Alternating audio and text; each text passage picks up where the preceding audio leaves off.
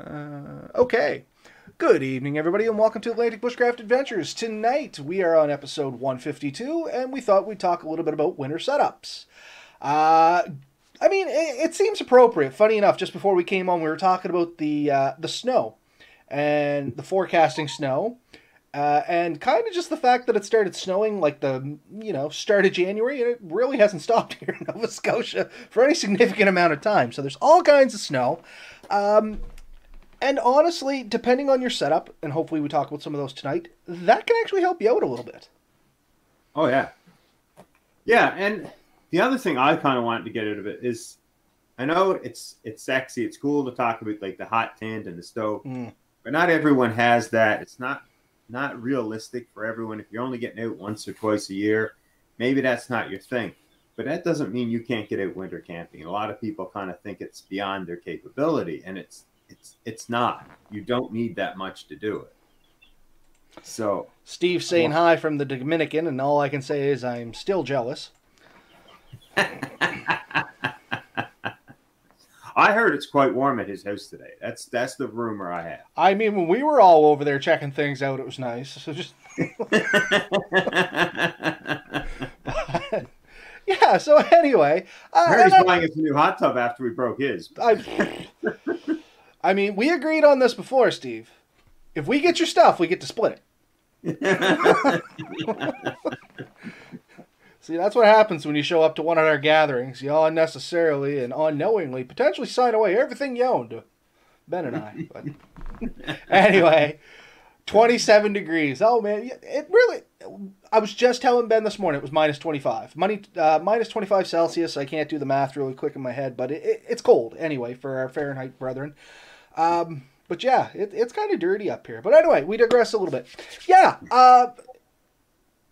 hot tents are great. I personally don't have one. I want one, don't get me wrong.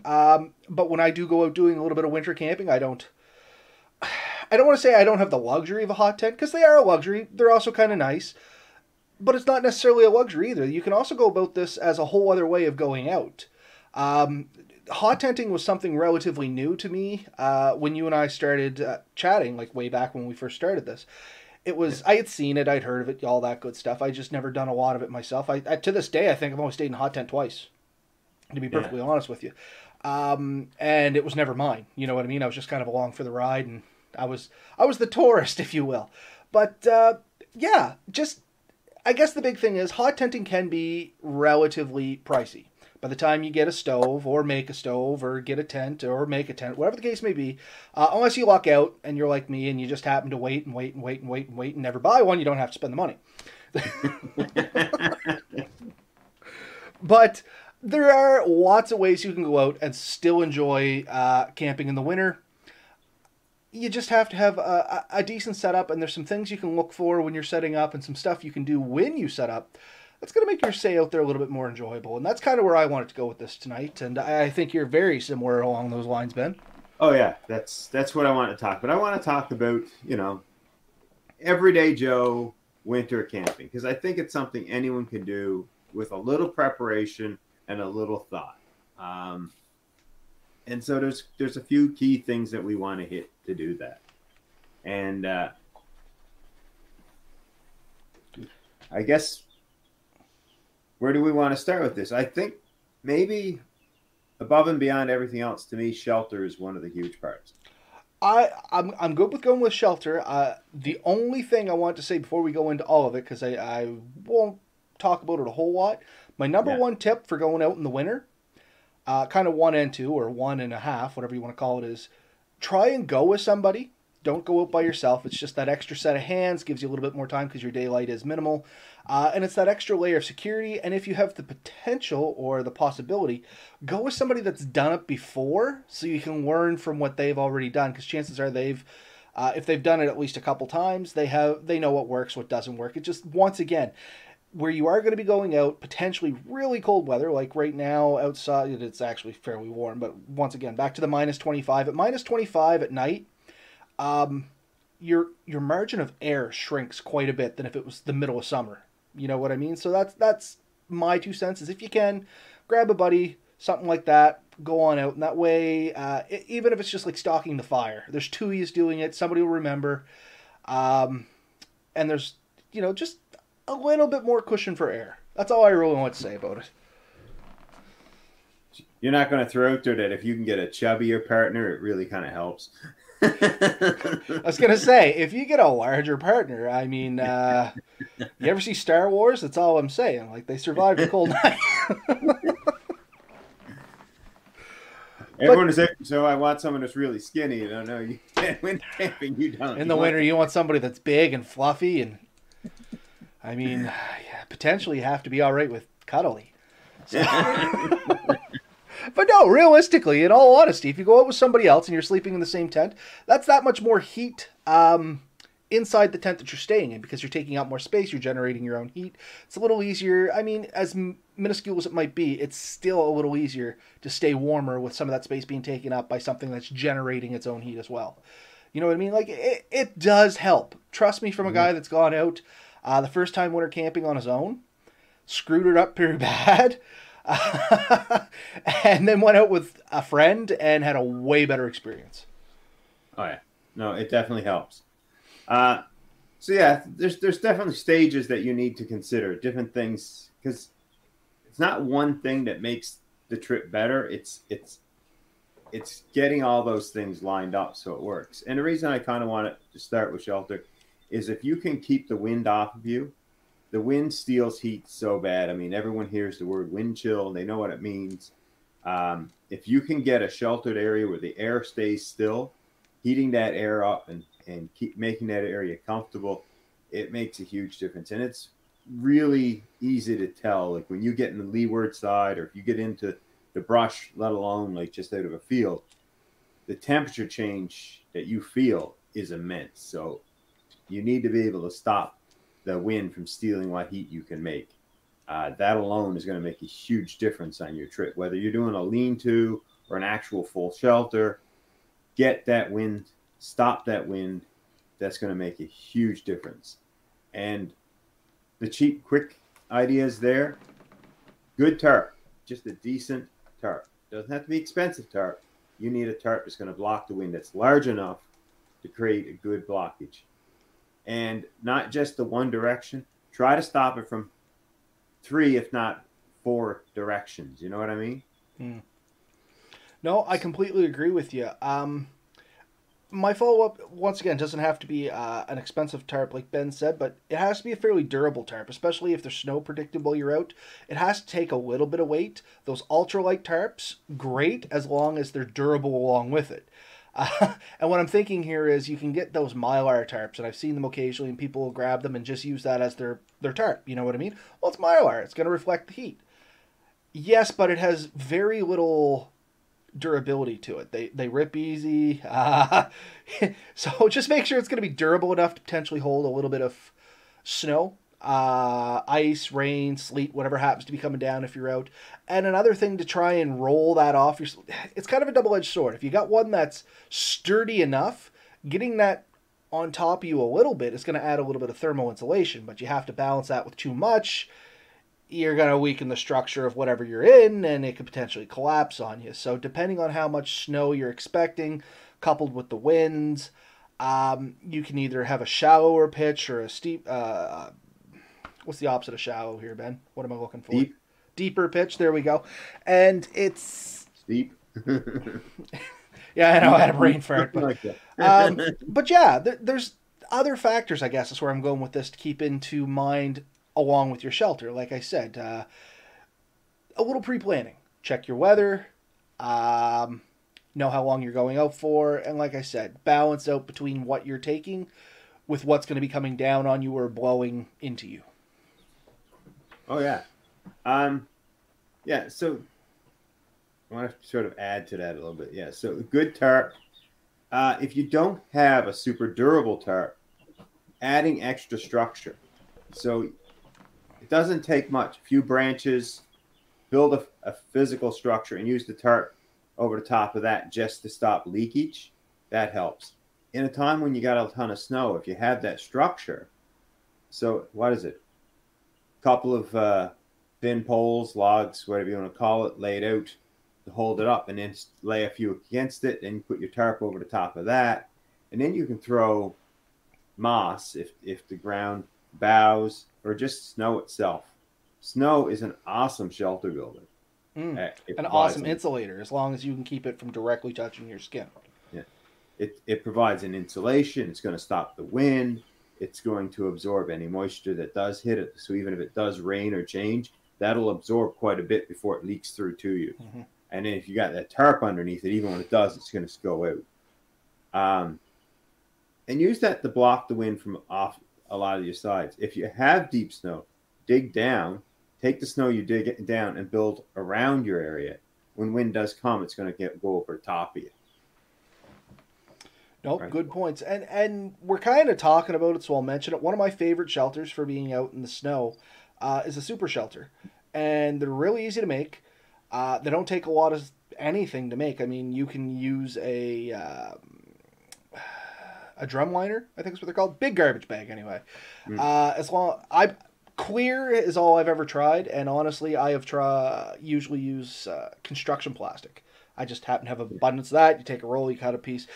Definitely YouTube Super Shelter or Google Super Shelter. Maybe we'll make a video in the future of how to make a super shelter. But anyway, that's one of my favorite go-tos without having a hot tent, because relatively easy to build, relatively inexpensive, and it stays warm. I think I've talked about this in the past. We've tested this. It was minus 20 something outside, and we had it like plus 18 inside with not a whole lot of work. And with two people, you usually just take shifts is what was our thing. You sleep for 4 hours, the other person sleeps for 4 hours. And I mean, if you want more after that, you can go 2 and 2, or whatever the case may be, or you can set up, like, there's different options. You get options there, using basically just the materials around you.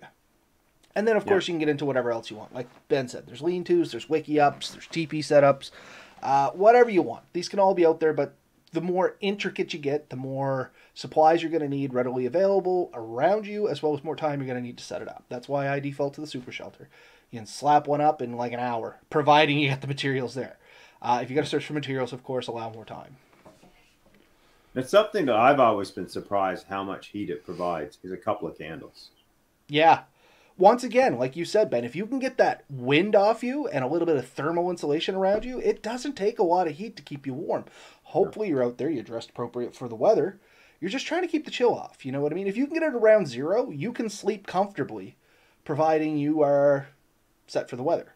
And if you're more set for the weather, you can get it colder and colder and colder and colder again. But I mean, 0 is the happy mark where I try to hit. Yeah. So, exactly. If you can keep the wind off you, if you can keep the chill out of it, then, I mean, we're not necessarily talking about like t-shirt and a thin sheet to keep yourself warm at night, but an okay sleeping bag and a bit of thermal clothing, and you're going to sleep like a baby if you have that set up. So take some time to figure out your shelter, because not everyone's going out in a thin nylon tarp or a tent. I mean, the wind is still going to pull heat out of that. But if you can keep the wind off of that, if you can build the structure up. So one of these, natural shelters or a decent tarp shelter with a bit of stuff piled onto it to create that insulation layer, the ability to heat that gets a lot better. You do still want some ventilation, especially if you're lighting candles or lanterns or small fire in or near it. You want to make sure that can escape and that there's an ability for fresh air, but you just don't want a high rate of return. You want to be able to have a chance for that air to stay warm and move through, and it makes a huge difference. And it's a lot more comfortable. You can sit there with your buddy and talk. The wind's not on you, you're not breezing. It's going to be better. I agree with you. A partner, a buddy, girlfriend, good dog. Honestly, that will work. You know what I mean? It's more heat. Yeah, it create heat, and it's something to pass the time. Someone to talk to, and if anyone laughs, I've had some of the best conversation in my life with my dog. So, yeah. So, again, what are we saying? Shelter. I think it's almost number 1. Number 2 in that shelter is getting yourself insulated from the ground. Mm-hmm. So You build the greatest shelter in the world, but then you have a cold ground or a piece of ice underneath you, and you're sitting on that ice. You're never going to feel warm. So, what options do we have there? Well, the great one. Boughs. Oh, sorry, go for it. I was going to suggest some boughs work really good. Um, Cheap foam mat from Walmart, Canadian Tire, anything like that. Just the thicker the better. We're not talking a thin like yoga mat. We're looking for ½ inch to a full inch thickness. Air mattresses, whether they're insulated or not, create a cushion. What were you going to say? You had a few things, I think. So something that immediately pops to mind for me that works really well for the winter, and I've used it, and I know you've probably used it too, Ben. The windshield reflectors from the dollar store. Yes. The ones with the little bit of foam and the Mylar on either side. You'd be surprised at how much they'll reflect out and reflect in. One of those coupled with an air mattress, and those work really well. The air mattress, it does create some cushion. Unless you can get a little bit more between you and the air mattress, sometimes it can still get you a little chilled. It's better than sleeping on the ground. Don't misunderstand. Right. But it's still trapping cold air and putting it right beside you. So if you can get something to kind of break that cold effect, that works even better. You said boughs. My only add-on to that would be if you're throwing boughs down, it's not as simple as just throwing boughs down if you plan on sleeping on them. If you're sitting on them, that's one thing. But if you're sleeping on them, take the time to take the pointy end of the sticks and tuck them down in and kind of weave them. You will thank yourself in the morning or the first time you roll over and take one where you don't want it to be taken. And I'll leave that up to your imagination because that can be anywhere. Because that's pretty much what happens. First time I made a bough bed, I just threw them down. Crawled in on it with a wool blanket and I was poked senseless all night. That's how I found out if you take the time and you weave the sticks down, way better sleep. Way better sleep. There's a few tricks there too. Not taking the bigger branch, but just the smaller ends and getting a fall. But it takes a fair bit of work to build a proper bough bed. A lot of people don't realize how many trees worth of bough. If you're talking like a Christmas tree size tree, someone might say you can get one out of 3 or 4. I think it's at least 3 or 4 to make a decent one. Well, that's the thing. A lot of people short themselves with the thickness. Yeah. They throw down a skiff or, like an inch or 2 of boughs. Oh, yeah, that's great. That's insulation. No, you're looking for like 6 inches of thickness. Yeah. Because you really got to get yourself away from that snow and that cold ground. That will steal so much heat from you. Yeah. And keep in mind, too, that boughs are full of sap. And so if you're taking your good sleeping bag and throwing right on boughs, when you wake up, your sleeping bag is not going to be the same as when you went to bed. And you're going to really regret that. So a cheap tarp or piece of sheet or something that you can put down to protect your gear is really good. I've oftentimes went to dollar store and picked up, they have these thin blue painter's tarps, drop cloths. Works perfectly fine. I mean, you got a waterproof side, a material side. I use it to keep just the ground from soaking up, keeps moisture and stuff locked away, and it really helps. Take a couple of those, put one on top, one on bottom if you want, or just one on top if that's all you have. Makes a world of difference. Protects your gear, makes you more comfortable. We talked the air mattress, those Reflectix, whether it's the windshield ones or whatnot, that makes a huge difference. I've seen people do combinations thereof. I've seen someone do, it was like a wool blanket with that Reflectix inside. Mm-hmm. It's sewn on both sides, and they fold those up. That's a sit pad. It's a sleeping pad. Put their air mattress on that, or put the air mattress down and that on top. I'm not sure what works better. I've heard arguments for both. But when you have those kind of layer systems, you're protecting your gear, and you're going to be so much more comfortable. So Red Bear from the comments, just while we're on there, has never had a good sleep on boughs. Rather pack a camp cot or an air mattress. And one Tiger says a cool little packable camp cot. And I don't disagree with you there, Red Bear. I've never really slept great on boughs, but I've slept a lot worse on straight on the ground. So it is better than nothing. But I agree. You know what I mean? I'm somewhere around a glamper when it comes to what I like to lay on. Like, I like fluffy, I like nicety, I enjoy getting a good night's sleep. It's one of the reasons that I started looking at hammock camping a little bit more. Now that I'm getting older and fatter, I may have to go back to sleeping on the ground because my joints hurt a little bit. But I'm with you. That's my luxury item. Is I always try and take something that's going to give me a good night's sleep. I'm a firm believer if you don't have a good night's sleep, you don't got a great trip. And then food and, there's a lot of stuff that goes into it. But I really like having a good night's sleep and being comfortable and sleeping through the night, not having to wake up and pick, the pointy end of a stick out of my back or a rock out of my butt or something like that. You know what I mean? So I feel you. I was just trying to look the Cotton Camp card up. I didn't find it. Yeah, I have actually managed to get a few good nights sleep, but it does take a lot of work. It takes a lot of work to get a good night's sleep on a bow bed. And honestly, it's one of the reasons I ended up taking up hammock camping was because I got tired of those lumpy grounds, uneven grounds, trying to fill in spots. But it's an option. And if you don't have a lot of time and money, well, you need the time. If you don't have the money, it's an option for sure. The other thing, because I mentioned it, hammocks. And some of the methods we just mentioned work really good in hammocks. The Reflectix worked really good. Second sleeping bag hung underneath or a proper underquilt worked really good. But use the same methods we talked earlier. You really want to stop that wind. In the winter, the tarp that just covers you to protect you from rain in the summer is no good. You need an oversized tarp, something that goes right to the ground and closes on the ends. Mm-hmm. I was just typing a comment over there. Red Bear, I go camping to get a good night's sleep. If I wanted to get kicked and poked all night, I'd just stay home with the kids and family. And you know what? Yeah, I tend to go out in the woods too to get away and have a little private time and a decent night's sleep. Not that, I have any problems with my family. It's just everybody likes a little alone time.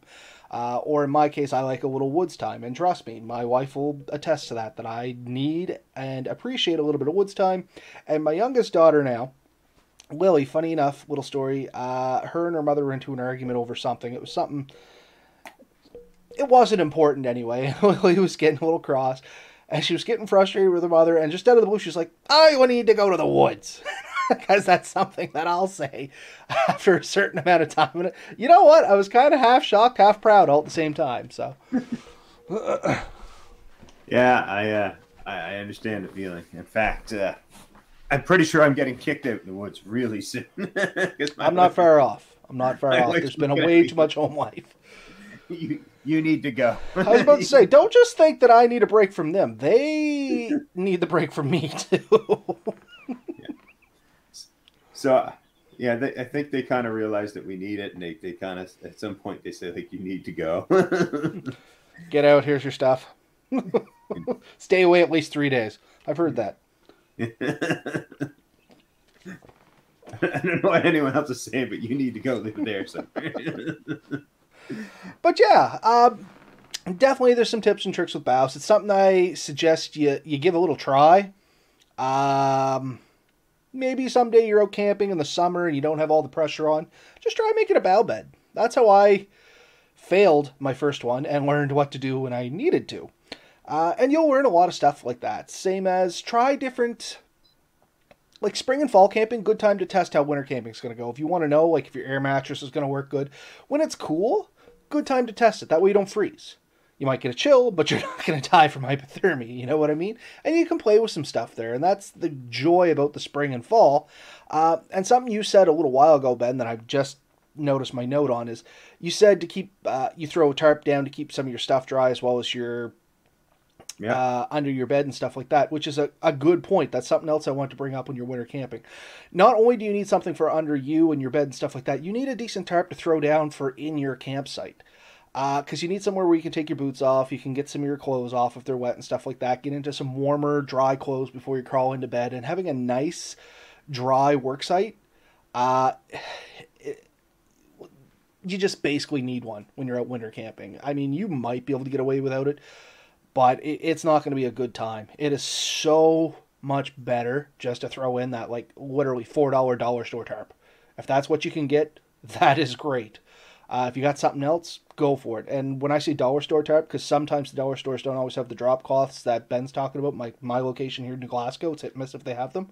But literally, like those just plastic tarps, that's still, it'll keep you dry. Might make some noise, but hopefully you're not up tap dancing on it all night. You know what I mean? Yeah, but it does make a difference. You can generally get a decent tarp for only a few dollars. And if tarp doesn't work, go into any hardware store and look for a drop cloth.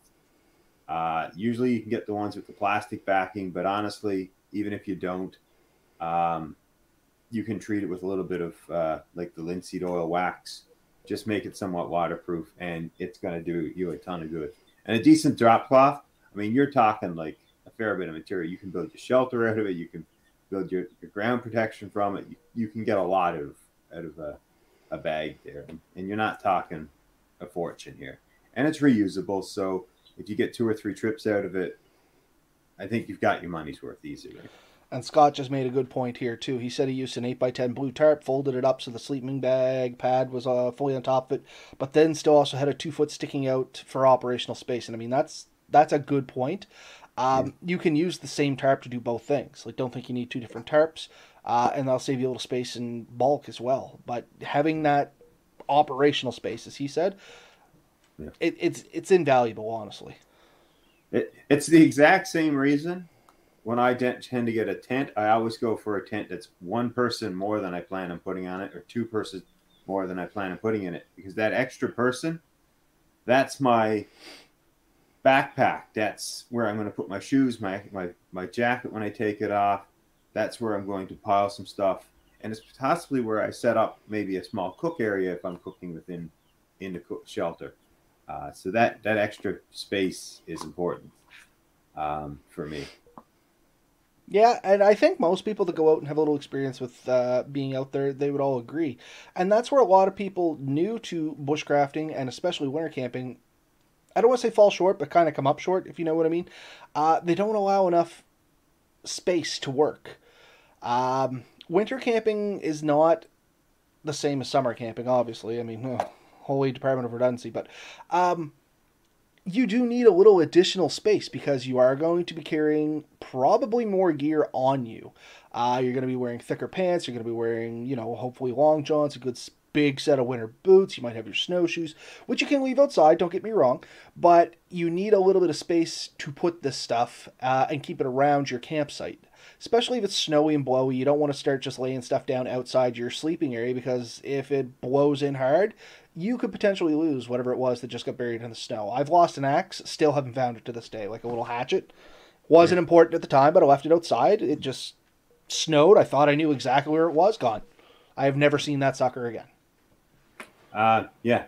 And the thing to keep in mind, like right now, like you said, this morning it was minus 20s in this area.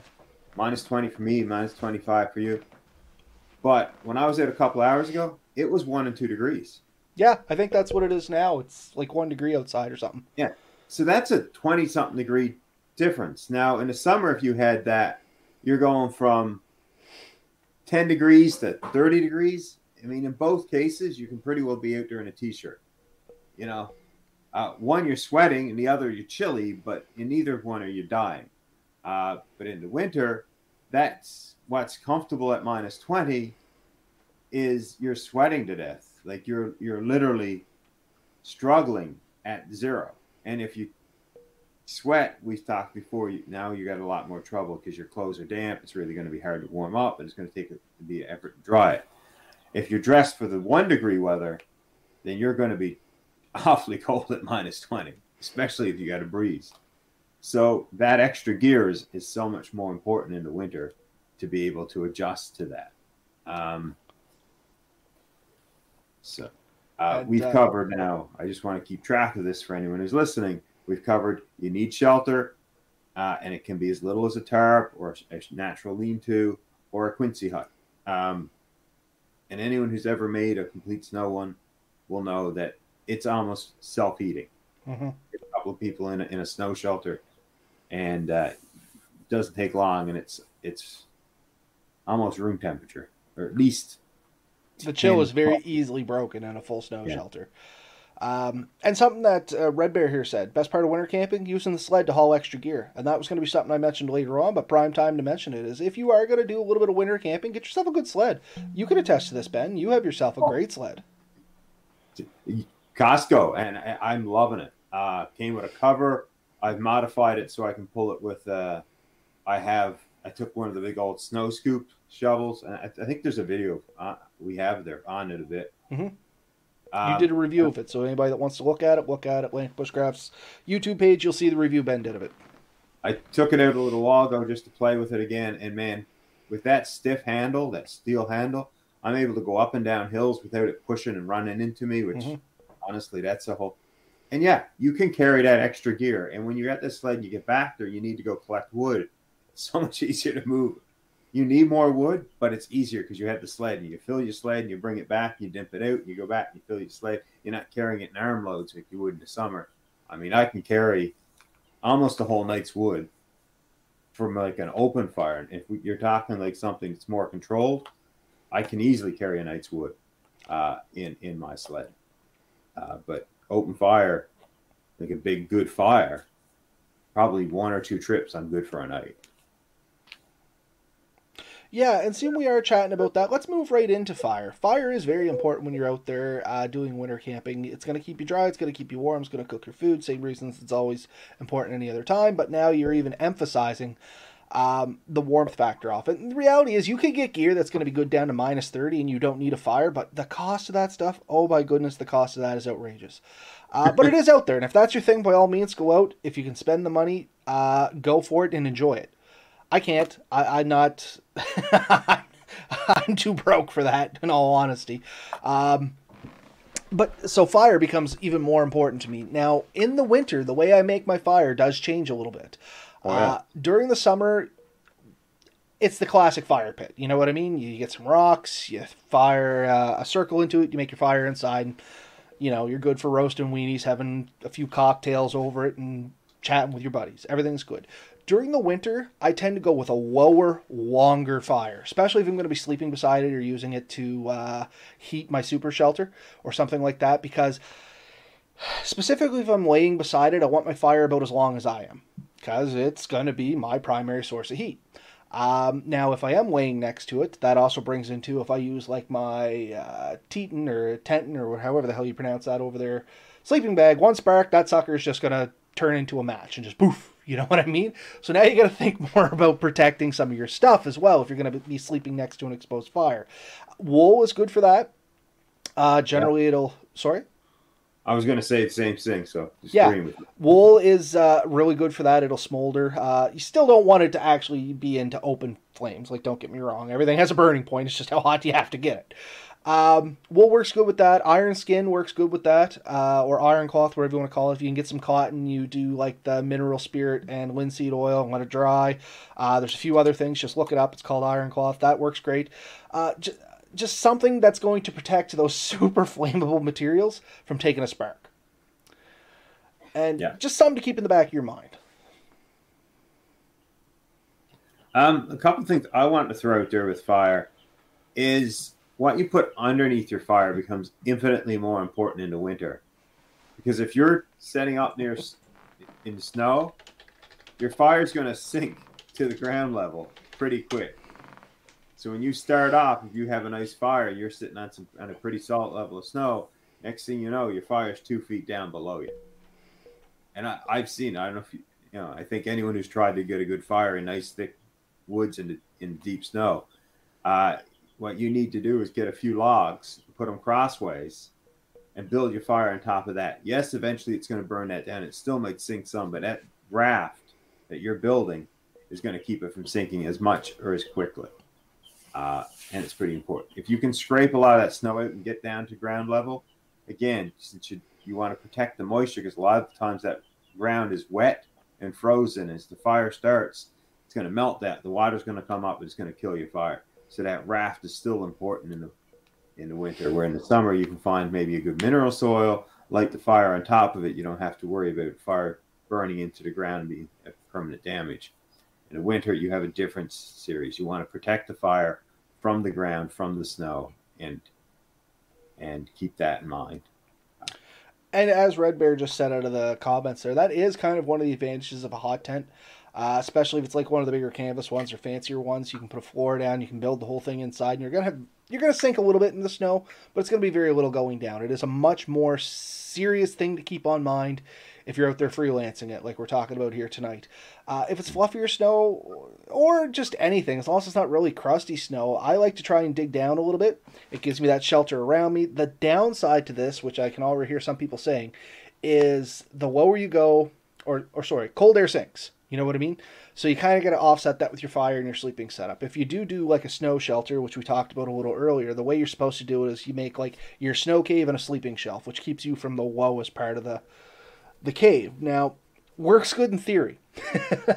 And if you have a ton of snow, works real good in practicality. If you don't, the problem with that is you got to make such a big snow cave to do that kind of step up. You really have to watch your thinning if you're outside shell and things like that. And I think I've talked about it in the past where me and a buddy of mine went out, tried this, and it collapsed on us.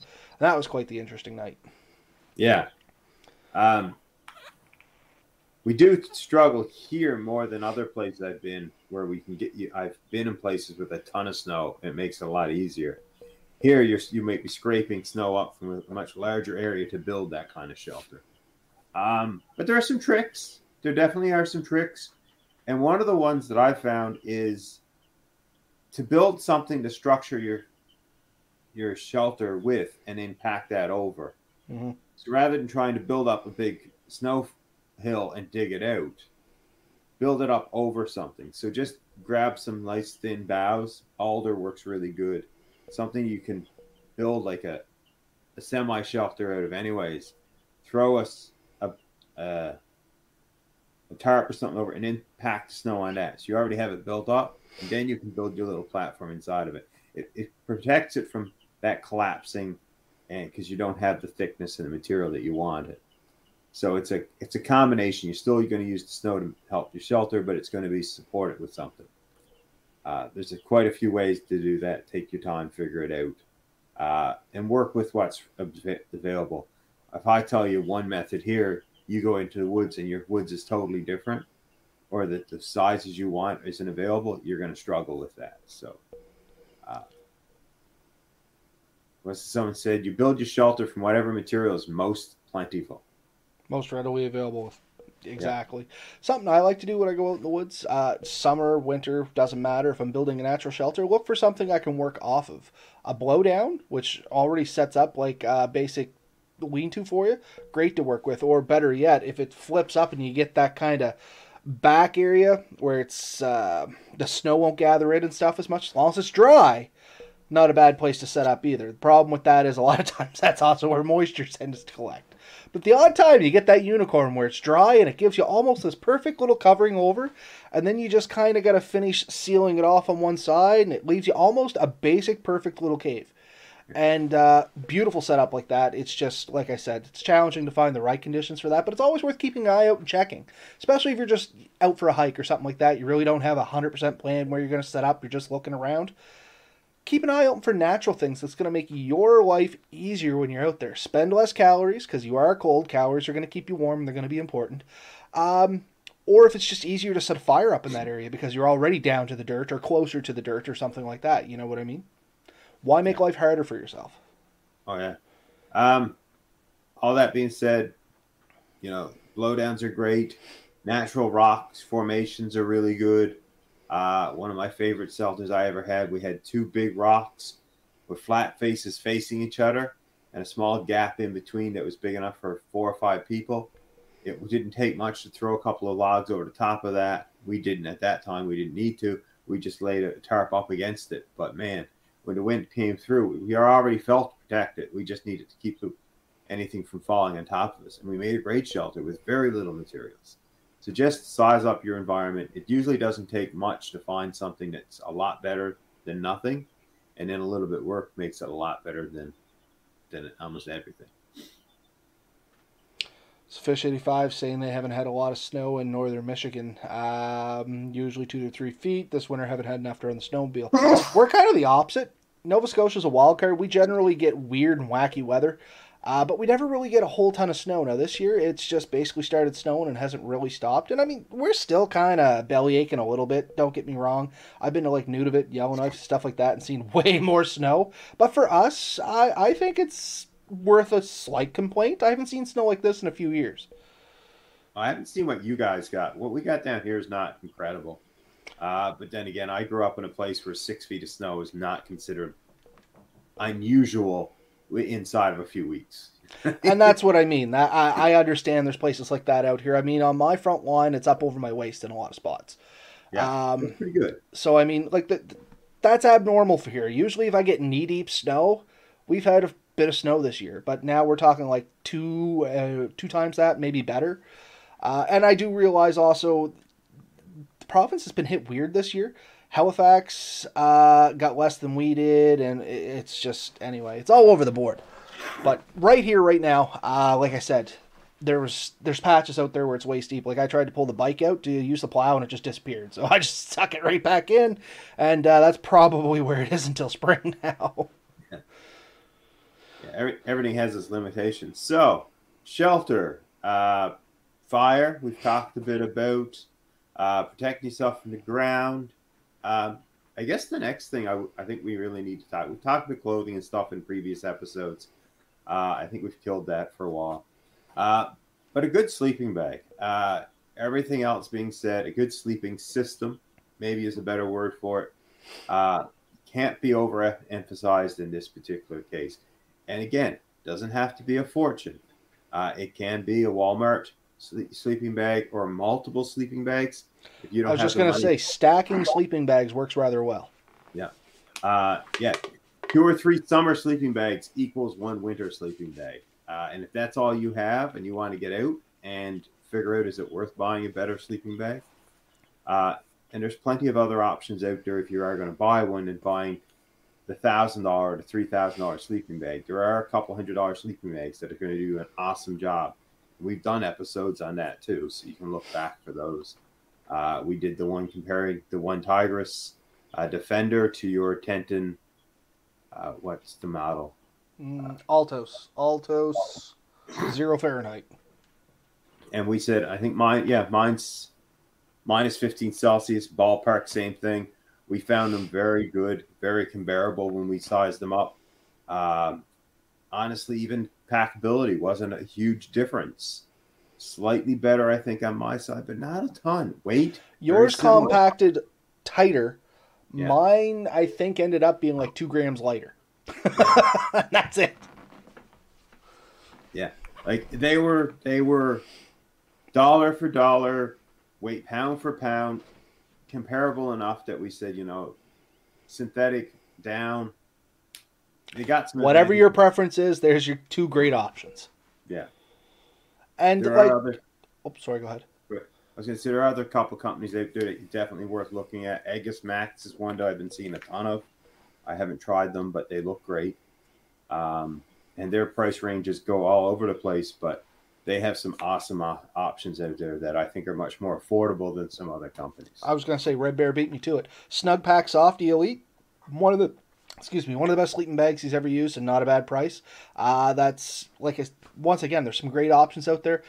Even if you want to go in, the Coleman 0 degrees, 0 Fahrenheit, they have one of theirs. It's a little heavy, but if you have a sled, not a big problem. And they're super durable. They're almost canvas on the outside. And once again, if you don't want to go that route, take your summer sleeping bag, find out what you need to do to bring it up to like winter standards. You can go and get a sleeping bag liner. You can get those fleece liners, and they say they add like 10 degrees. Get an outer shell for it. Go to the thrift shop or Value Village or something like that, and just get a second sleeping bag and wrap around it. This is all going to add thermal value into it. Adds bulk, understandably, but offset that with your sled. It really isn't that big a deal. Also, keep an eye out for your flea markets, your army surpluses, things like that. You can oftentimes get old military sleeping bags. You see them oftentimes in Value Village, thrift shops, stuff like that. Those things were all rated pretty good. I think a full setup, like the 2 liners, or the inner, outer, and the liner, military sleeping system was rated for something like minus 40. And Fish made a great thing here that I was going to mention and kind of slipped my mind, but he's bringing it back up. Remember when buying a sleeping bag, check the sizes. Some of the mummy bags don't fit fat guys without completely trapping yourself after zipping yourself in. So my Altos, that is one of the problems I kind of have. Once a minute, I'm snugly in it. And honestly, it was between that and another Teton that I was looking at. The other Teton was, I think, $30 more, and it only added 3 inches wider and maybe 2 inches longer. And I'm like, what does 2 inches matter? In this case, 2 inches matters a whole lot. Keeping this safe for work, it is 2 inches really can mean the difference between having enough room to like move your arms around freely and kind of being pinned. Like with mine, I can sleep in it comfortably. I've gotten used to it. I guess it didn't really take much use, but my arms kind of stay directly to my sides and they lay on my legs. If you are one of those people that like to move your arms around, you're constantly shifting, a little extra room is going to go a long way for your comfort. Yeah, and a properly sized sleeping bag heats you better. It's too small, it does compress the insulation a little bit more. You're uncomfortable. Too big, you have a lot of dead space that you have to heat up and can cool down. So you do want to find one that fits well. What I'm trying to say here, don't buy a 2-person sleeping bag thinking, I'm going to be so much better. No, you got to fill all that dead space. I'm just reading the comments here. Fish saying he's 6'1", 280 pounds. Red Bear saying he's 5'11", 220 pounds. I'm thinking, I remember when I was that size. I've been all those sizes. I've been all those sizes, and I can remember. Last time I was 220 pounds, I was 12. Last time I was 280 pounds, I think I was 20. So... I've been all those sizes in the last 5 years, buddy. Not literally. The last time I remember... Yeah, I was 12 years old. I was about 220 pounds, I think. I had just gone into middle school, so if that's 12 or 13, right around there is when I crossed the 200-pound mark, and I just kept going up. Anybody wondering, I'm like 5'10", and I'm 300 pounds plus. So, I'm a bigger guy, you know what I mean? And yeah, I totally get the whole needing the extra room. But the thing is, for me, that sleeping bag still worked out all right because when I go to sleep, I don't move much. So all I got to do is get myself comfortable once, and once I'm asleep, I'm good until I wake up. But there are a lot of people out there, they like to shift their arms and stuff like that, and that is a real concern for comfort. Find something you're going to be comfortable in. I have the Tenton Trailblazer, I think it's called. Nice sleeping bag. I like it. I do enjoy it. When I bought it, I was about 6'1", 300 pounds. And honestly, I couldn't zip it up. But that was okay. I bought it because it basically is a top quilt in a hammock. Mm-hmm. And I used it that way quite a bit. Again, good sleeping bag. Enjoyed it a lot. Still use it in the summer. Now I can zip it up. So it makes a huge difference. Thing to keep in mind, the parts of the sleeping bag that are underneath you aren't doing a lot of good for you. So a lot of people have gone to a total quilt system. And what that means is you need a good sleeping pad and a good blanket to go over top of you. And it can cover you. It can be closed. They call it like a box. And that can go up to basically your knees because your lower legs aren't creating enough downward force to kill a lot of the insulation. And then that pad that goes underneath you needs to go from at least your knees to at least the top of your shoulders. Because that's what most of your body weight's going to be putting on. So some people with really efficient systems, that's all it is. It's a quilt with a box to get their feet and stuff in. Because your feet can get really cold. Makes a huge difference. Your feet are cold, you're cold. And, good hat, decent pillow system. And you can be sleeping really well. And that is one last thing I was going to throw on there too. A good pillow when you're out sleeping in the winter. And if you have the luxury, draft tubes make a big difference in your sleeping bag when you are out in the winter too. And all draft tubes are in certain areas where you would have like around your neck and stuff like that. They put a little extra material so that it seals closer to your body and it can't let cold air go in. Once again, where I don't move, I can make my own draft tubes pretty easy. I just snug it up. When I go sleep, I'm done. But most people, they shift around a little when they sleep. That becomes a real issue if you move and you get that big space and some cold air can get down in there. It can give you the chills pretty bad. You know what I mean? Would it make you freeze to death? Probably not, but it's, once again, you're back to a comfort thing. But I do like the layer system, so do keep that in mind. You are probably better off with 2 or 3 cheaper sleeping bags than one big expensive sleeping bag in the winter, because that layer system means when it's really cold, you put all of them on, and when it's more mild, maybe you take one off, you zip it, you only have it covering part of your body, and you can change that, because again, you don't want to be sweating at night. Wool blankets are a really good thing, and down blankets, if you can get them, are a really good thing. A lot of people are chasing. They got really expensive and almost difficult to find now. The Black Diamond ones from Costco were really popular. And if you look at those used to go for under $100. If you Amazon those, like, you better not have a weak heart. I think I was buying them for 30-something bucks. That's what I mean. They were so cheap, and then they got so not cheap. Yeah. You know what? Actually, here, just hold on. Out of curiosity, just while we're finishing up here. You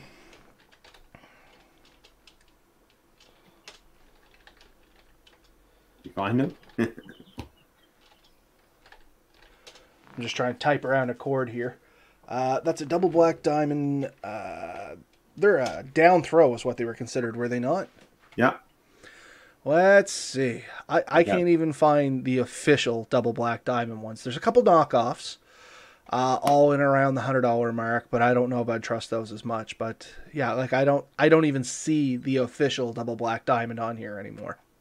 Yeah, they were at one point relatively cheap, and I bought them at Costco. I think I got them on clearance. Like when they first started coming out, you'd hear about them.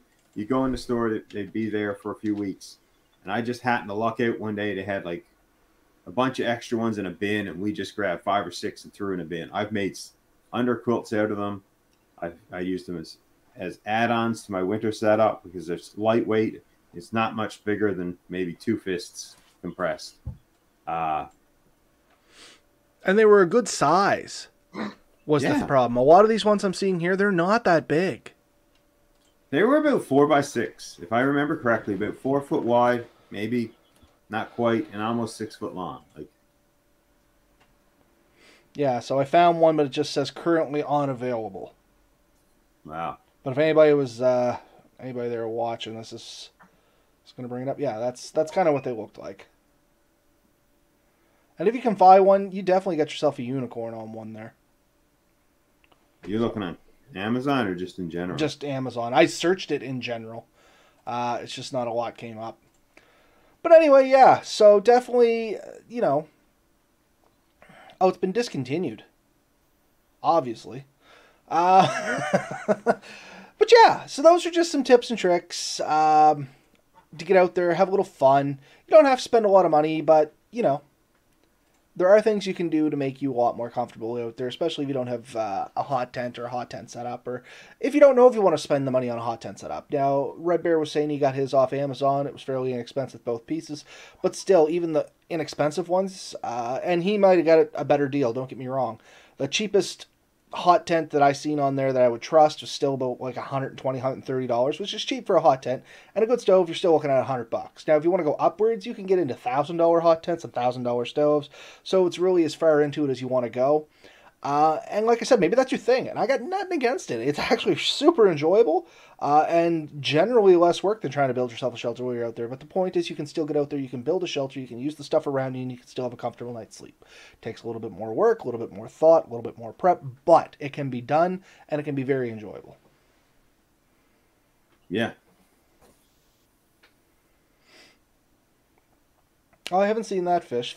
I seen there's a thing that goes around your camping area that is a few feet tall, blocks the wind, and is made out of a Mylar backing. It looks like it rolls up in a fairly smaller size.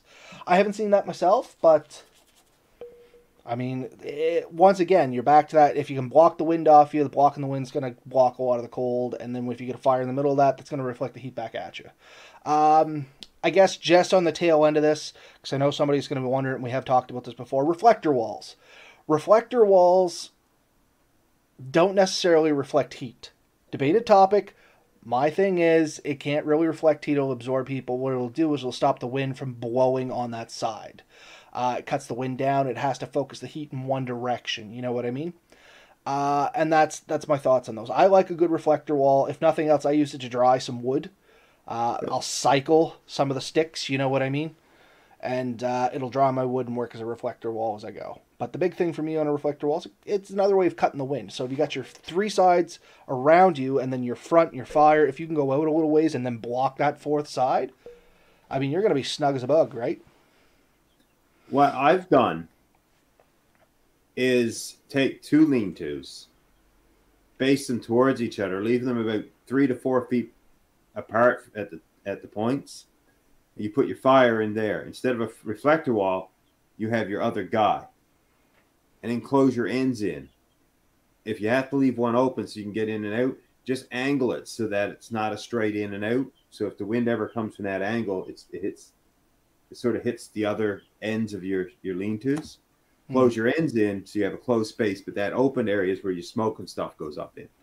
And if you set it up right, that opening just extracts all the smoke really well, and it reflects heat comes off the fire in both directions. That area is kind of trapped, and that whole area warms up really well. It works really good. And it means the difference, if there's two people, one guy doesn't have to climb over someone to get in and out when he needs to. Yeah. Yeah, nah. I've seen if I could find an alternative to those double black diamonds, but that's a research project for another day. That's tomorrow's Robert's problem. I did find a thing here from New York where they talked about it. At one point, those things sold for as little as $16. Oh, man. If I could have found them at $16, I probably would have bought 15 of them. No word of a lie. This is let's see if I can send it to you. But, yeah, so I think we covered most of the stuff that I wanted to talk about here tonight. Did we cover everything that you were hoping to cover here tonight? We are coming up on our 1 hour mark, so. Yeah, I think we got it pretty good. I mean, we could obviously talk about this for hours. There's a ton of options out there. The big thing is look at your environment. What works for you? What do you have? What do you have available to you? And use that. And keep these simple things in mind. Keep the wind off of you. Choose an appropriate fire for the location. Get some insulation underneath you. I mean, there's tons of options. Just figure out what works for you, and it's going to get a lot more comfortable. And you would be surprised at how comfortable you can be by just taking the time to consider these factors. I couldn't agree more. And yeah, I don't really have anything I can add to that. So, did you send me that link there, Ben? I sent you a couple links, yeah. I didn't have Facebook up, so obviously it's not going to be easy to see them. No. Oh, okay. I don't have my phone in here, unfortunately. I'll look at them when I'm done. If that's all right, good sir. Anyways, thanks for everyone who came and listened to us and everyone who shared on our comments. Looking forward to seeing you guys next week. In the meantime, try to get out there, have some fun, enjoy yourselves, and be careful. And as always, if you do get out there and have some fun, be sure to shoot us a picture or give us a story. We love hearing from you folks as well. Have a good night, everybody. Right on.